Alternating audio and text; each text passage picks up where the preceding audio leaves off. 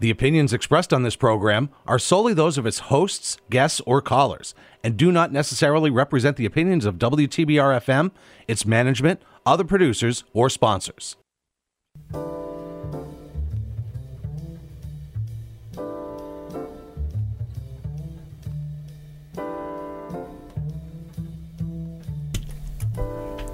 Hi, everyone. You're listening to Backstory. Let's hear it on WTBR-FM Pittsfield with Roberta McCulloch-Dews of the Mayor's Office in the city of Pittsfield.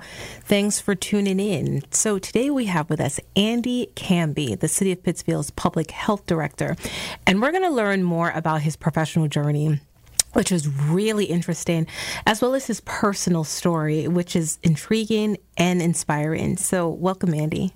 Thank you. I'm excited to be here. Excited to get to know each other. You know, one of the things that I had just said to you is I said, you know, you're so quiet. Right. You know, see you around City Hall, and you're quiet, but you have such an interesting story, and I think it will resonate with many of our listeners today. So one of the first things that I want to talk about was, one, before we get into your background, your birthday, because you just recently celebrated a birthday. But you share your birthday with an occasion that many of us know on September 11th. How is that for you to have this date, knowing that it marks such a poignant time for so many?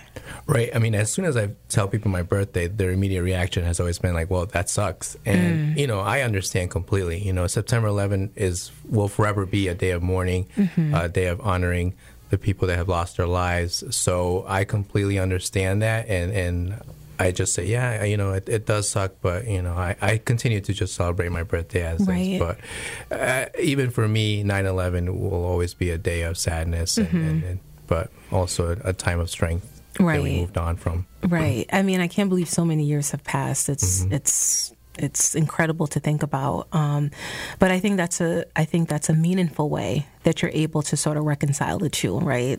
A day of good celebration for you, but also for thought and reflection. Your story, getting into your background. So your family emigrated from Ecuador. Correct. Yeah. To the United States, and they settled in Queens. Which part of Queens? In Corona and Astoria, Queens. Okay, all right. So they're all there still. Really? Yep, they all stayed there. So, you know, and it's all a lot of family. You know, a lot of uncles, a lot of aunts, and all of them. So, yeah, they're still there. So do you go to Queens often? I do. You do? I do, yep. I a couple of times a year, I head over, family parties. All the family parties are out there, and we do it big out there. So, nice. Yeah, I get an opportunity to go out there once in a while. Nice. So my mom lived in Queens. She lived in Cambria Heights. So that was on the E line. What line do you know the train? Train 7. You're on the 7 line. Flushing Meadows. Yeah, Flushing Meadows, all of that. Yeah. So, wow, interesting. Yeah, it's always, when you see people going to Queens is huge, folks. So there's so many different parts of Queens. Wow, Corona, nice section. So in terms of your name, Andy, there's like a big secret because Andy really wasn't your real name. Well, no, it's your real name now, but what was your first name? So the name that I was born with, that I was given, was Giovanni. And I had that name till around 4 and 5, and that's when the name was legally changed. I don't know the reasons why it was changed, but my mom just took it upon herself to change that name to Andy. And so I just remember I just briefly like walking around like these big buildings, and then I don't know if you remember, we used to have like these medical record books from New York State, and it was like a brown book, and all of a sudden she would give me this old book. It's like, this is the old book now your new name's Andy, and now you can just scribble on this book. And that's like the vivid memory that I have. And I wish I could remember more of like, okay, how do I identify now as Andy? Right. But yeah, I don't really know the reason for it. And she just said, I like the name Andy better. And so she changed that. So do you recall calling yourself Giovanni? No, but some of my family members still do. They do? Yeah, some of my family members still call me that, because as I mentioned, I grew up there, so they, for 4 years, that's right, knew me as Giovanni, and so they still see me as Giovanni. So you're responsible. Yeah. But mostly, yeah, it's Andy now. So, and also it's just Andy. I get a lot of times not Andrew. I'm like, no, it's just Andy. So I got to ask you, if now that you're older, I mean, you have choice. Yeah. Do you see yourself as a Giovanni, or do you see yourself as an Andy? Andy. You do? Yeah, I don't. Yeah, I don't. Can't remember back to when it was Giovanni, but it's a cool name. I like it. It's a really cool name. I'm looking at you now, and I'm thinking, okay, yeah, could have been. All right, so. You know, your story, you have such, the immigrant experience, your family coming to the United States for a better life. What did your mom do when she was here, and your dad? So my mom was a seamstress. Okay. So she came at the age of 14. Okay. And, she thought she was going to start school, but unfortunately she just came by herself. So she had to start work like the next day, she tells us. So, she's a seamstress as she was growing up. And then my dad was always in the restaurant business, so he was a cook throughout his lifetime. So tell me about they were here. Your mom was here at 14. Was your dad also here as a teen? Yes. Okay. So they were able to almost like grow up here. Right. Yeah. But they didn't get the education. They went right to work. Right. And then my mom had me around 16. So very young, and yeah. Tell me about, in terms of, I mean, they were pretty young. So do you remember what life was like when you were little? It was hard. I just remember always running around with my mom. She had to just take me everywhere, going to her job. She used to work at the factories. In those days, they were packed, they were hot, and it was just very long days. And you went with her? Yeah, there were times that I had to go with her just because she couldn't find childcare. Right. So those are the memories I remember, just kind of going around the street, walking to work, getting to work, and just sitting down and just watching her work and trying to keep myself entertained. Was this also in Queens or Manhattan? Queens. Oh, Queens. Yeah. Okay. Do you remember anything from that in terms of was there a memory that stayed with you from just seeing your mom work so hard? It's just remaining calm. I like I said, I just had to be there sitting next to her, right, and had to be quiet. Right. I couldn't be running around, screaming my head off, and I just had to be sitting quietly. There was an understanding. Yeah, there was an understanding. Right. So that's what I remember, just kind of observing and understanding that we're going to go to work. So at some point, you're with your mom and you're living this experience, but then there was a point where you had to go back to Ecuador and you lived with your grandmother for a time. Right. Okay, so tell me about that. Yeah, around 5, she, it was more difficult for her to continue finding childcare. So, she sent me to Ecuador to live with my grandma for about 2 years. And so, I just went with it. At that point, I didn't really understand it. So I just went along with it. And it was very challenging for her. But at the same time, I do appreciate that opportunity that I got to be there in Ecuador. So I have to imagine, you're 5 years old, so you're very close to at 5, you're very close to your parents, right? So you know that your little suitcase is being packed. You're going on a trip. Did she say you're going to go live with grandma for a little bit and I'll come back to get you? Yeah, I think she must have said it. I remember just getting care packages every couple of months, and to this day, I remember Barney was big back then, so I remember getting this Barney fanny pack, and in there was just candies, and so she always kept in touch with me, and my grandma was great. She was great to me, so it was a great time for me to be. So when you were in Ecuador and making that transition, I think, at that point you're still, at 5, you're able to be cognizant of your surroundings. So obviously you know that you're not in the surroundings where you were before. What was it like to be a part of the culture that your whole family has come from? What did you remember about that experience? So I had to transition to Spanish completely. And I think I learned both languages around the same time. I'm more comfortable with English, but at that opportunity, Spanish was the only option that I had.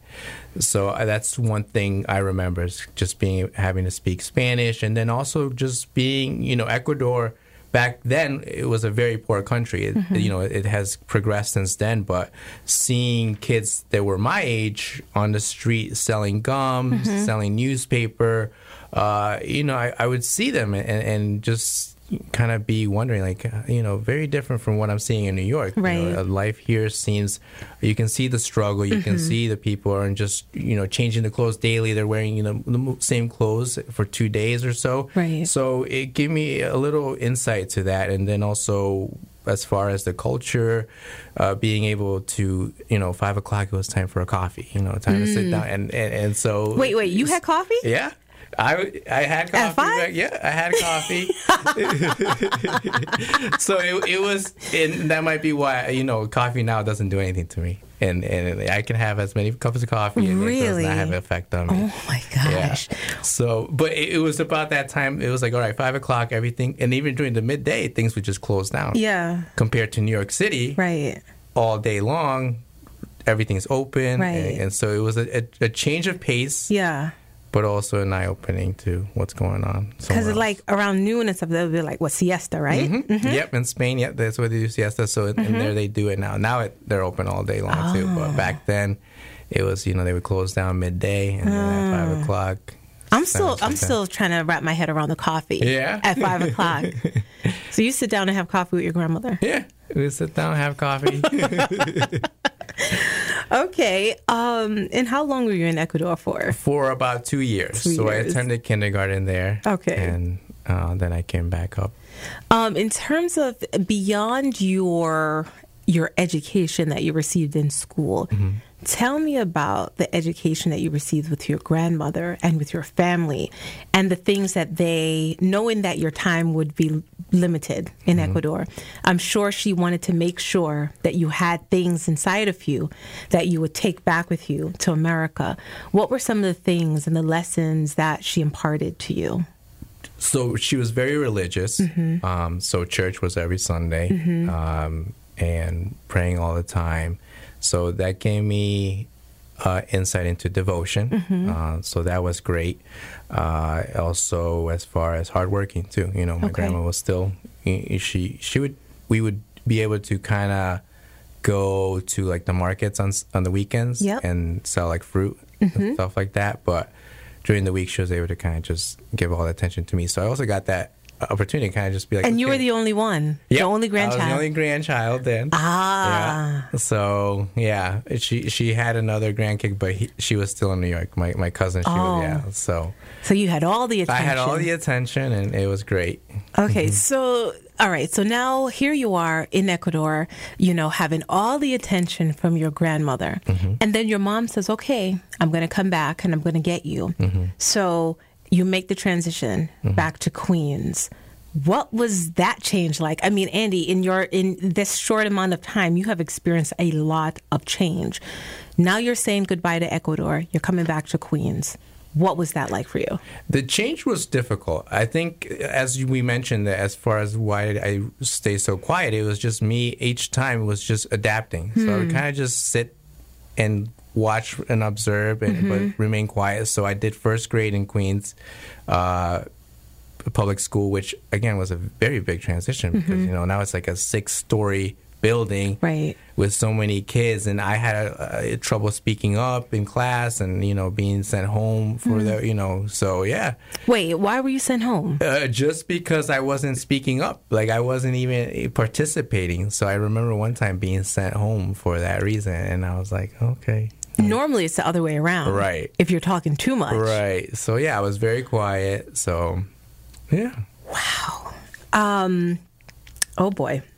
That's actually really interesting. I've never heard that before. Right. But I'm thinking about just your whole disposition and the fact that how that might have affected just like your personality because you knew like I just have to roll with it. Right. So what were you going to do? You probably just take it all in and internalize it and just say, all right, this is what I need to do.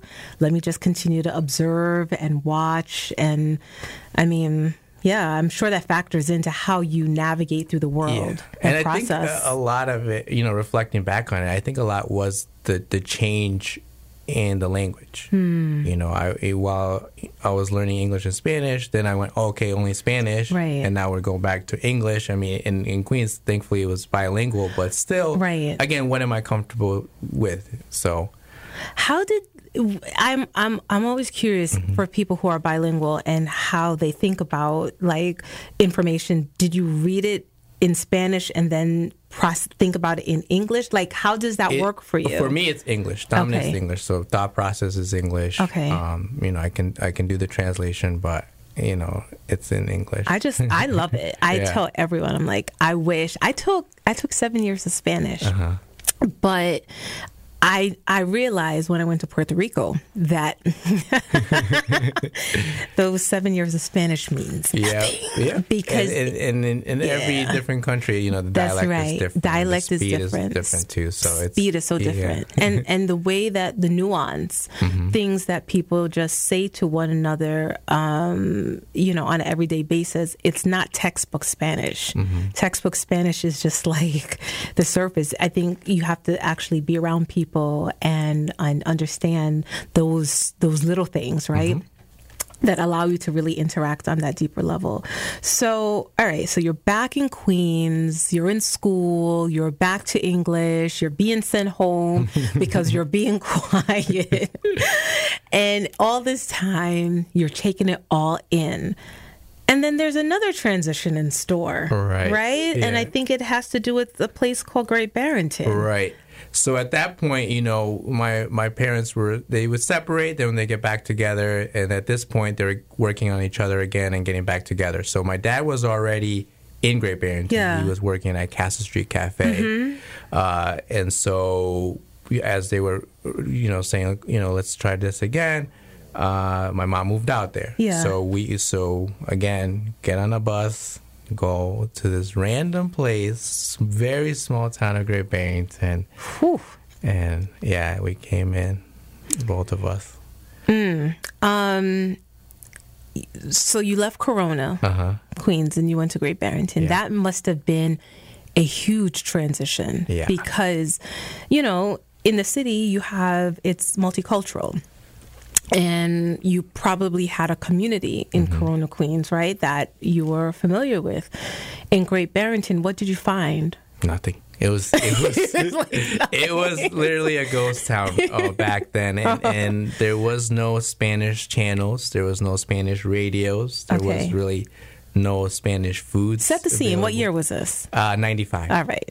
So again, no access to internet, and pretty much as far as, you know, Right, as that's what right. we can do streaming now. Yeah, We can just stream the radio, stream the anything we want. You're right. Pretty much. But back then, it was very quiet, very very deserted. It felt like, and you know, we came to start living in apartments, and you know, we didn't have a car, so we were doing public transportation. Again, very limited. Very limited. But a big difference between being in New York City with all my family there to it's just the three of us, and then my sister came along, but it was just the three of us in the beginning, so very quiet.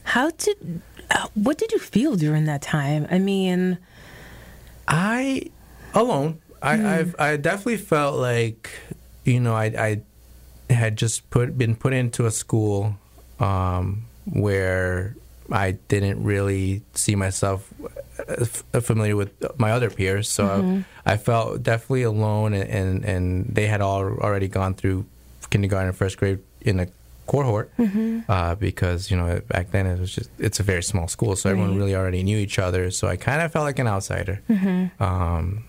So that was a challenge. how long did it take for you to break in and feel comfortable?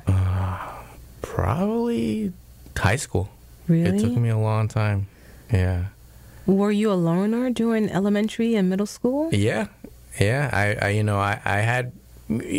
socialized normally, you know, like I would go to like party, like the birthday parties that they would throw at the bowling alley and whatnot. Right. But I never really felt, I'm part of this group. And again, my parents were very strict. They're like, you can't do sleepovers. Right. You can't sleep over. You can't go to your friend's house past this time. So it was like, all right, it's hard. I think there's so I always tell folks too. So my family is Jamaican, and I was born in Jamaica. My family came to this country when I was 2, and I grew up in the Bronx. And there's something about immigrant families and sleepovers because it's like, I don't know them. Nope. Yep.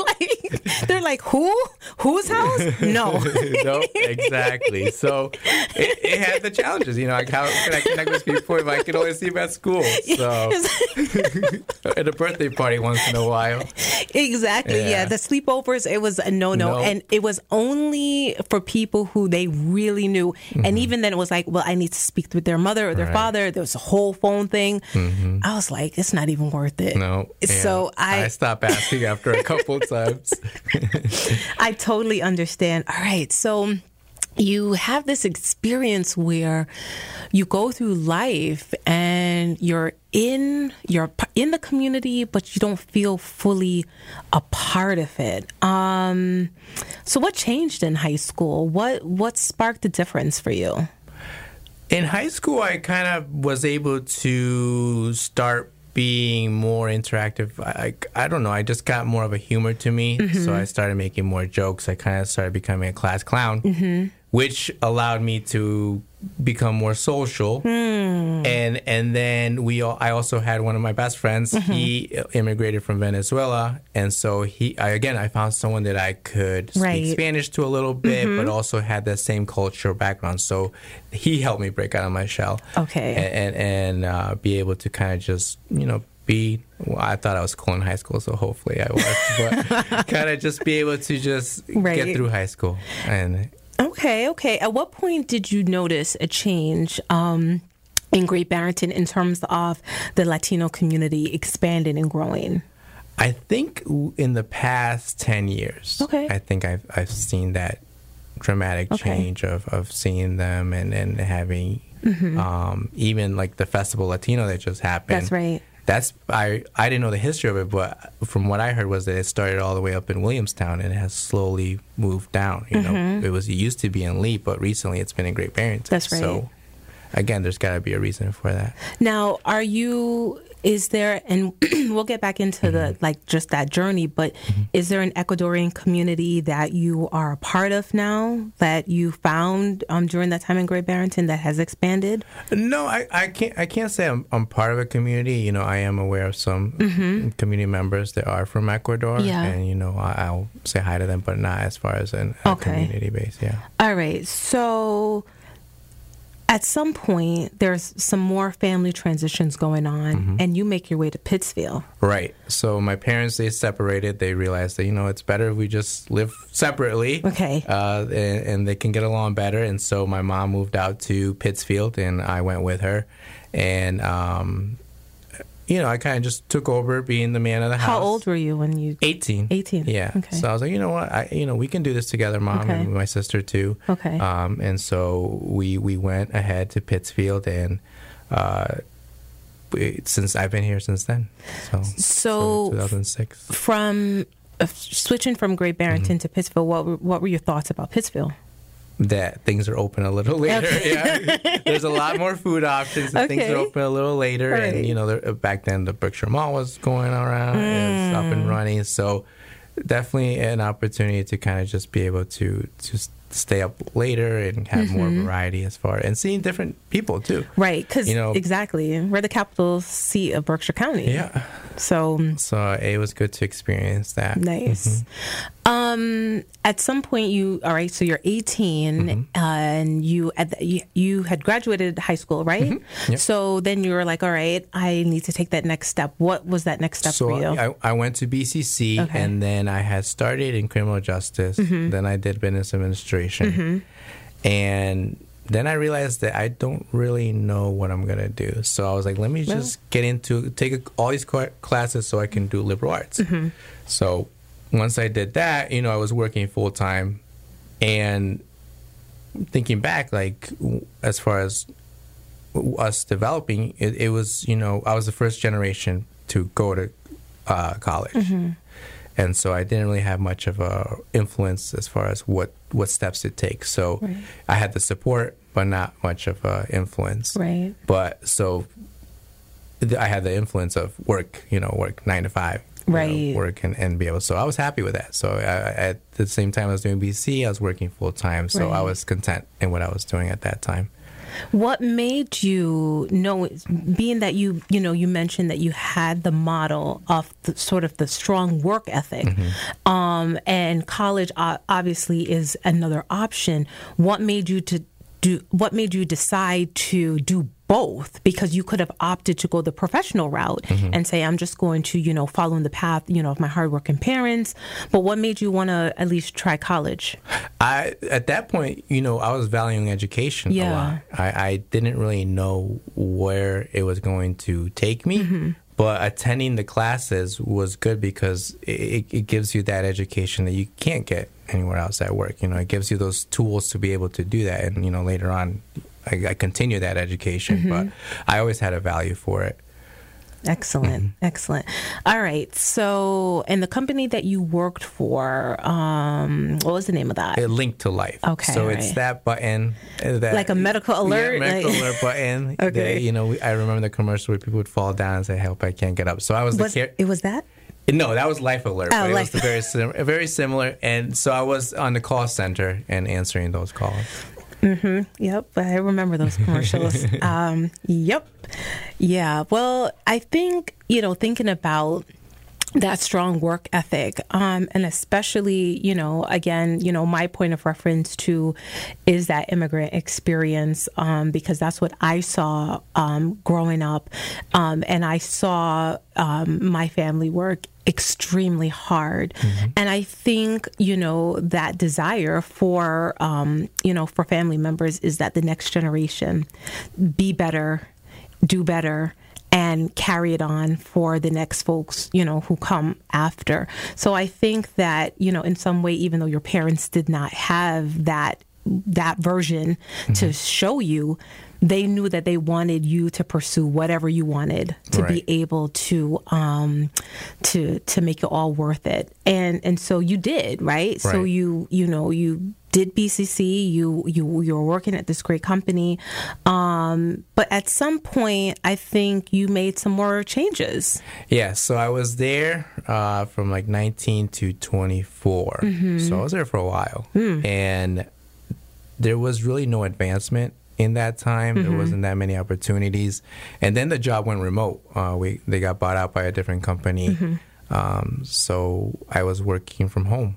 And so I did it for a year, and I was like, I don't like this at all. Yeah. And then again, just the fact that, okay, now I'm 24, I want more. Yeah. It was good, but I want to continue more. So I applied for a position in the city.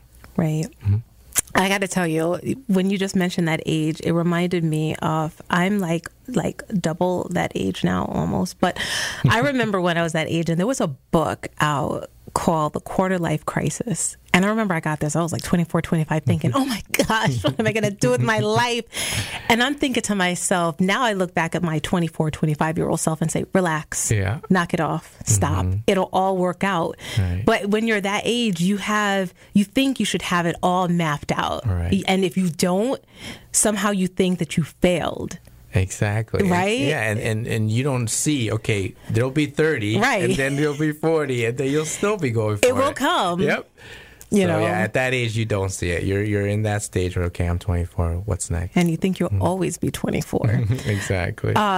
So, all right, so you're at this point in your life, and you're like, all right, well, I need to make some changes because I'm not happy. So what did you do? So I applied for the city, for the health department. It was the nuisance control officer job, which is the entry position there for an inspector to do exterior property maintenance inspections. So going around, sighting tall grass, mattresses, any blight. Again, I didn't really know what I was getting into, but in my interview, I remember clearly saying, I want to grow. I want an opportunity to grow. And the previous director, Gina, she was great during the interview and said, yeah, there'll be opportunities here. You guys just go for it. And she was a big reason why I am where I am now, because she always believed in it and she gave me those opportunities. So. Wow. Listen, for those listeners who are just tuning in, my guest today is Andy Canby. And he is the City of Pittsville's public health director. And he just shared part of his journey of when he actually just started with the city.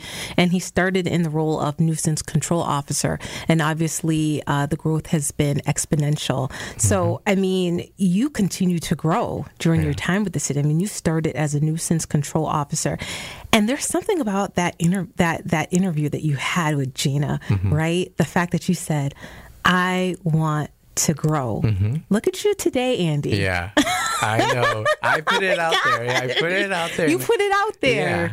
And it's interesting because now that I've done some interviews, I don't really hear that as much where people are saying, what it is. But for me, like I said, I was very specific. I'm like, I want growth. And I think it might have been just because I had just left my other job with that frustration. Right. So I was like, putting it out there. You put it out there. And I mean, who would have thought that? First of all, I mean, you grew in such a way that, I mean, literally you're looking at someone who your former boss, that you would occupy her position one day. Yeah.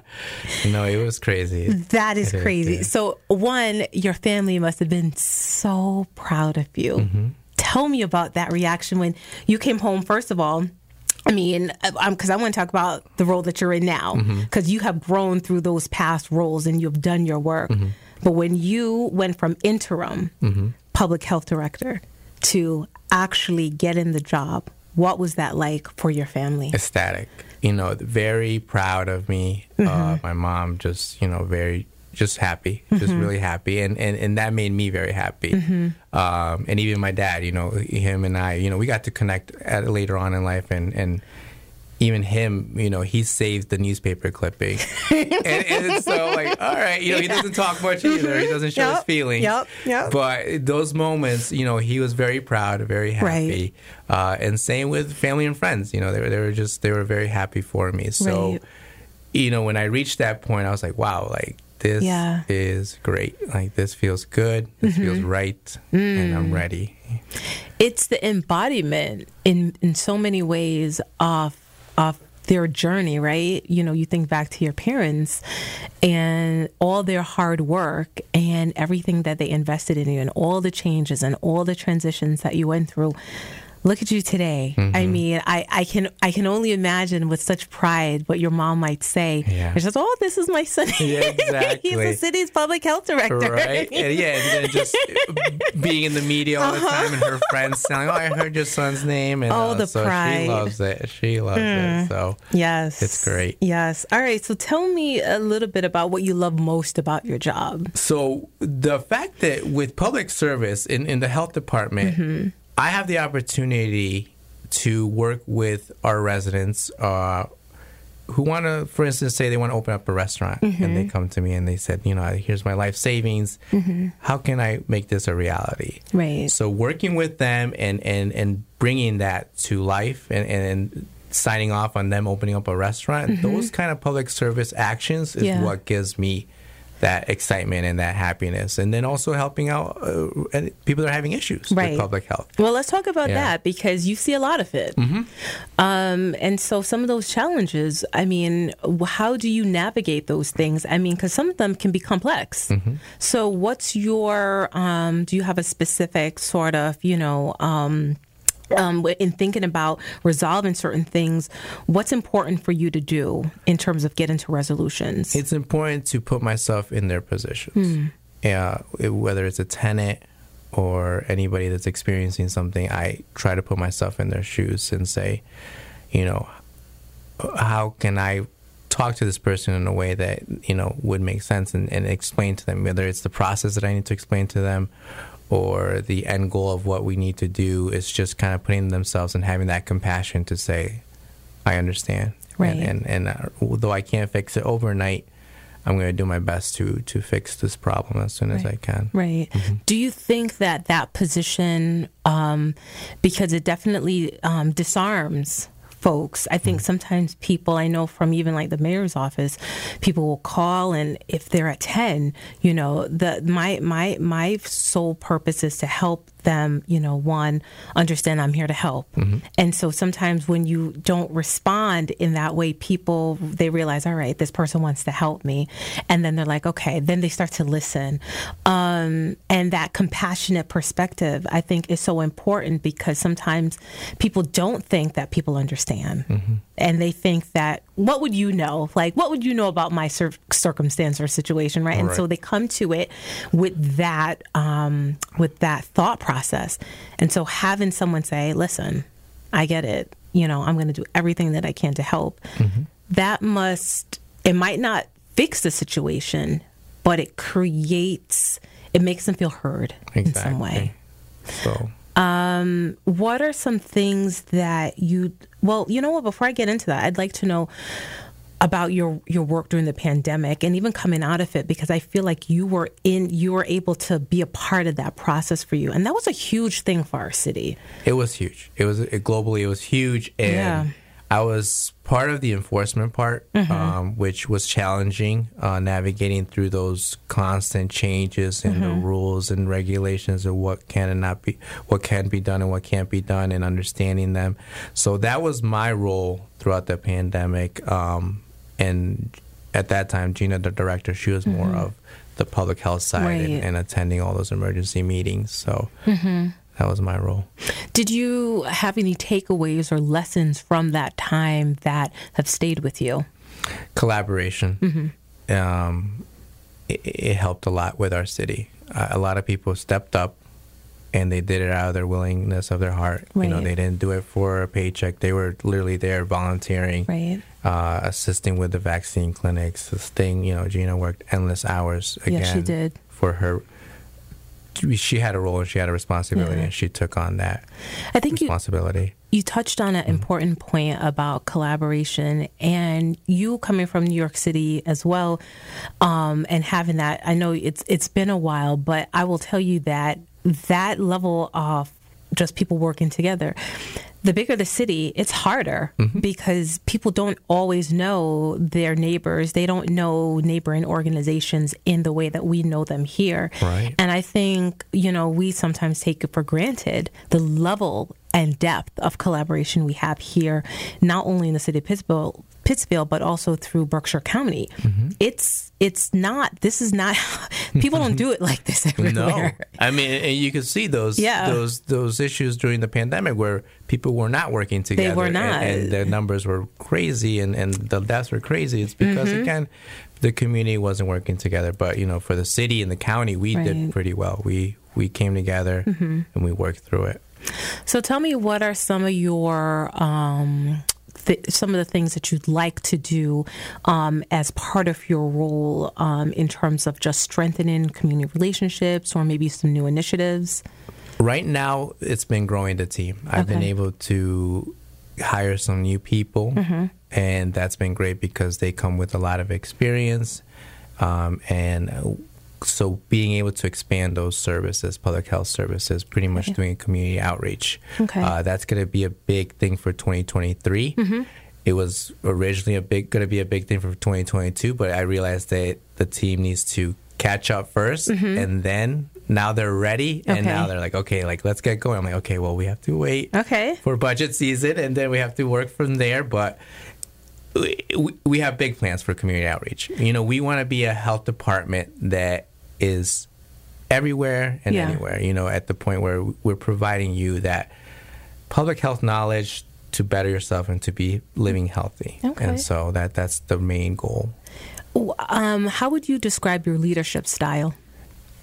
I would say that my leadership style would be that I am very involved in hearing people's ideas. You know, I listen to what they have, because people have a lot of knowledge, you know, especially me being younger. So, and most of my coworkers are a little more experienced and have a lot more just knowledge. So, I listen to them. And they're, you know, for instance, our public health nurse, she has a lot of knowledge. And so my leadership style is not saying, hey, I'm your boss or not. It's more like, what goal can we achieve together? And collaborating with her to do that. Okay. So that would say my leadership is just kind of being able to have that grasp of a team. I'm going to do a tie-in now back to little Andy. Yeah. And the fact that you were able to weather so much change and you took it all in. Do you think that ability to adapt and also listen, I mean, you had to observe a lot, and I don't know if you spoke a lot during that time when you're observing, but you kind of knew that you had to go with the flow.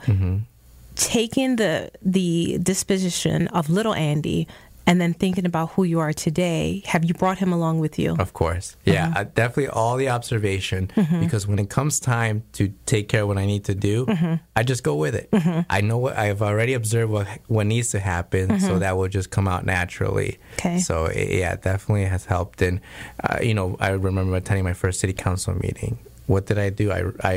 I would be watching the city council meetings beforehand when Gina would attend and just preparing myself. And so when it was time, I can comfortably go to a city council meeting and be able to just be there. And so. Okay. And in terms of strengthening or fostering deeper outreach with members of our Latino community in Pittsfield, do you have any ideas for that?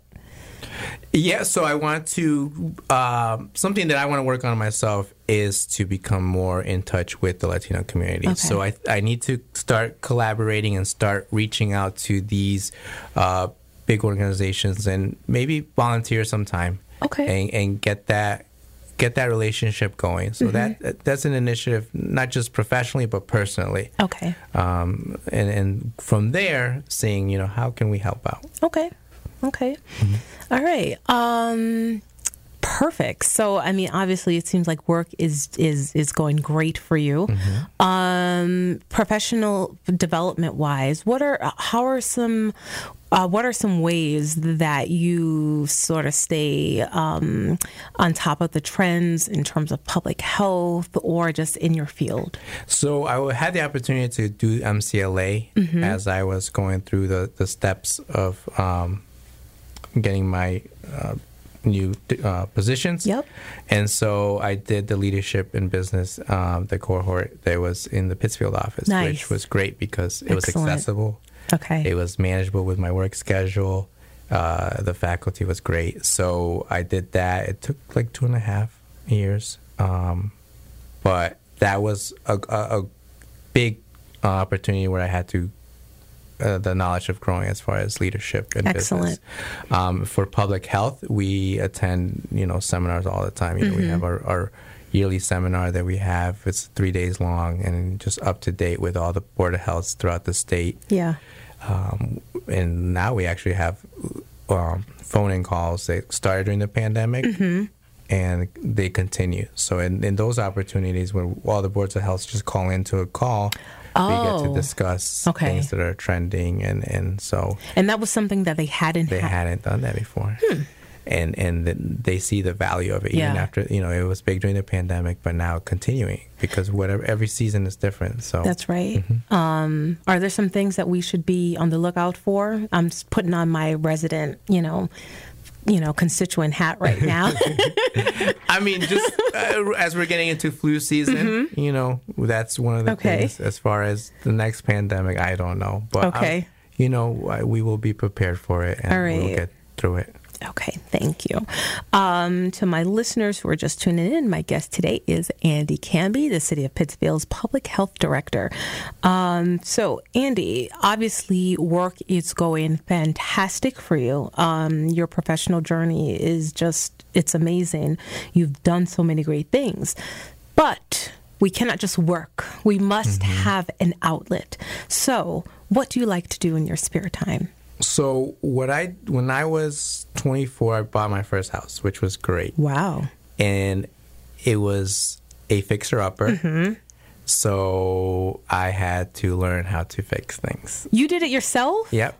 YouTube is my friend, and just observing again, and then just being able to do repairs. So I remodeled the whole kitchen, bathrooms, By floors. yourself? Yeah, I mean, I would hire some friends to help me with the heavy lifting and stuff like that. But for the most part, it would be just me taking care of this. Really? Yeah. So, and I found like a passion for it. I found a passion for, as years change, now I want this. Now I want these colored planks on the wall now, or I want this different color floor now and tile. And so, I guess that would be my outlet and what I do in my spare time. So do you help other people with their home? Exactly. Yeah, I do. Yeah, Wow. yeah. So my friend will have just bought a new house, and then I'll be like, I can help you. This is what you should do. This is what again, just giving them that insightful eye that I like to do, because I can spend hours just watching these videos on how to do things. That's amazing. Yeah. See, I can watch the videos as well, but see, there's a disconnect between watching the videos and actually doing it. Right.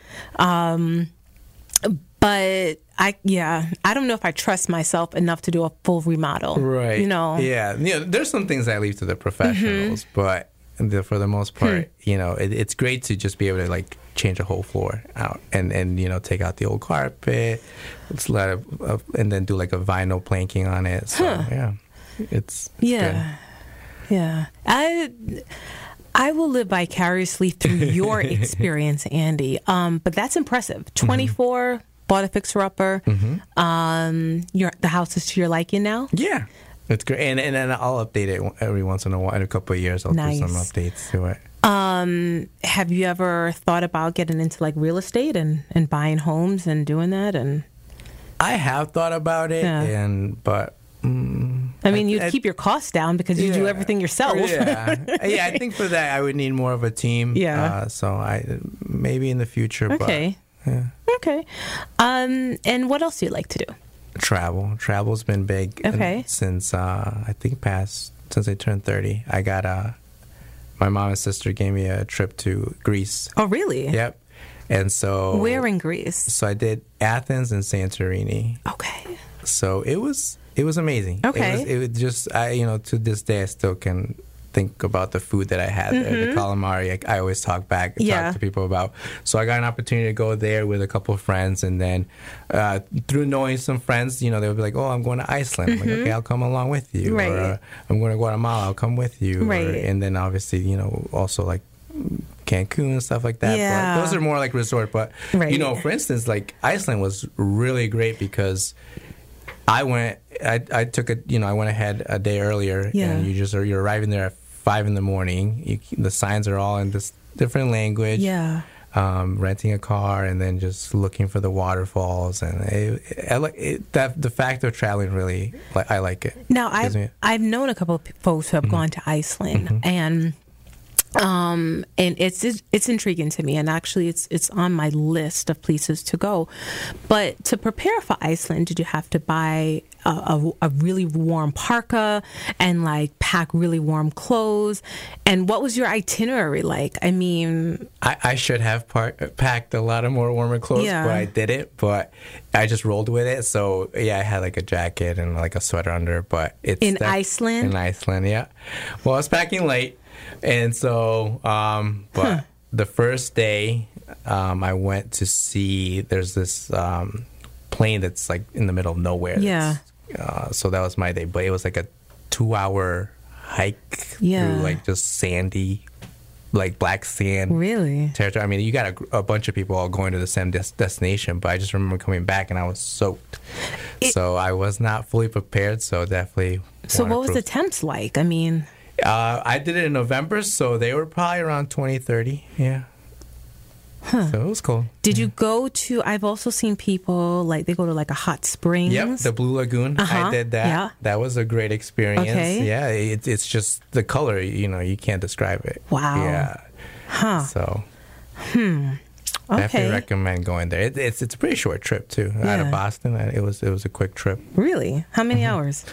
I don't remember off, but it was like probably less than 4. Oh, that's not bad. Not too bad, yeah. Yeah, we just went to Ghana this summer, and that was like 10 hours. Yeah. as can be. Yeah, but the flight wasn't that bad.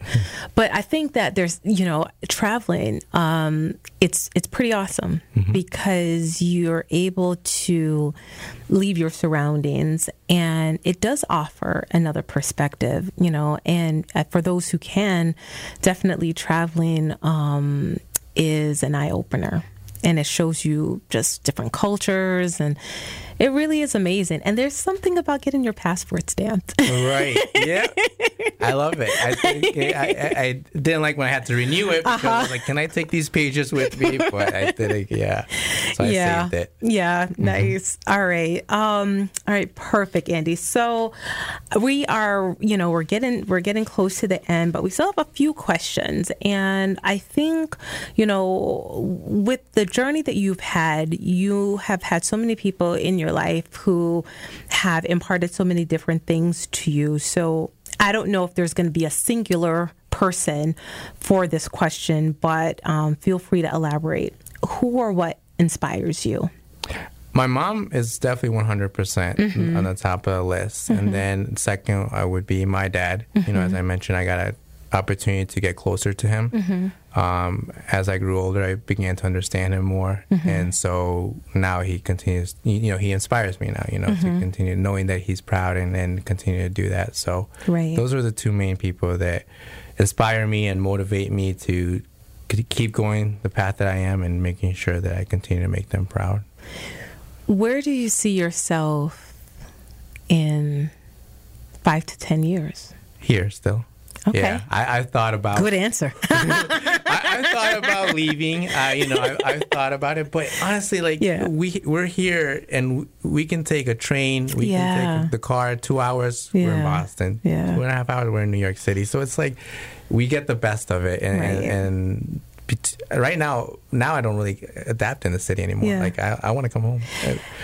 Listen, let's just talk about that for a quick second.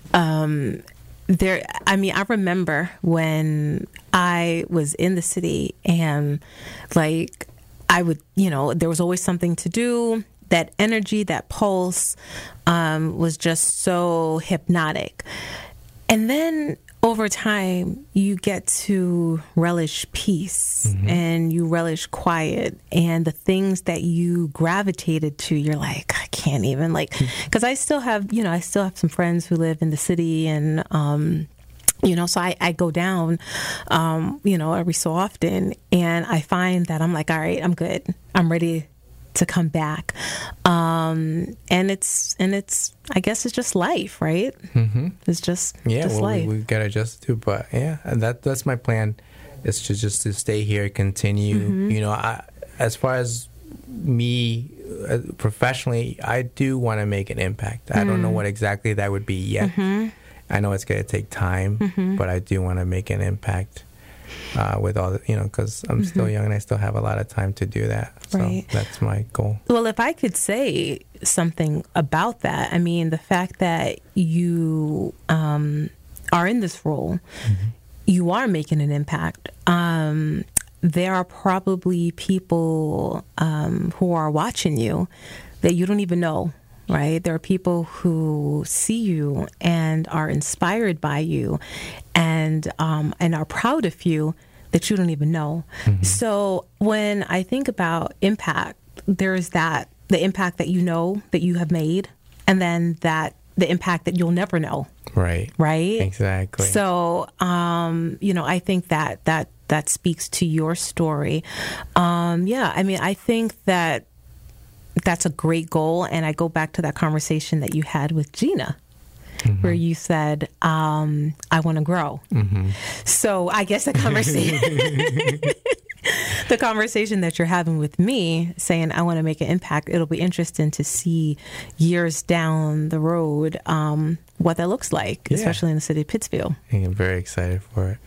And if you had to choose one word to describe yourself, what would it be? And you can elaborate. You can, because we have a little bit of time. I would say calm and easygoing. I remain calm in the stressful situations, and easygoing as far as letting those bad days kind of just be like, okay, tomorrow's another day. Mm-hmm.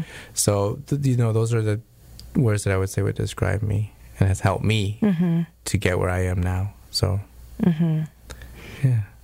And on those bad days, when you do have them, how do you process them? Knowing that there's things that we can't change. All we can do is accept them and process it, whether it's something that would hurt us or anything like that, but just accepting those feelings and then picking yourself up the next day and just being able to say, okay, I can't control certain things, but I can make the best of myself. Okay. All right. Well, you heard it here first. Andy, it's been a pleasure. I so relished having the opportunity to speak with you and to learn more about your story. And you have such a wonderful story. Thank you. Such a wonderful story, but just learning about, I guess, your journey from that little child to who you are today. I look forward to seeing your continued work, and I look forward to seeing the impact that you will make within the city of Pittsfield and throughout Berkshire County. All right, folks, you've been listening to Backstory. Let's hear it on WTBR-FM Pittsfield with Roberta McCulloch-Dews of the Mayor's Office in the city of Pittsfield. Thanks, everyone, for listening, and have a great day.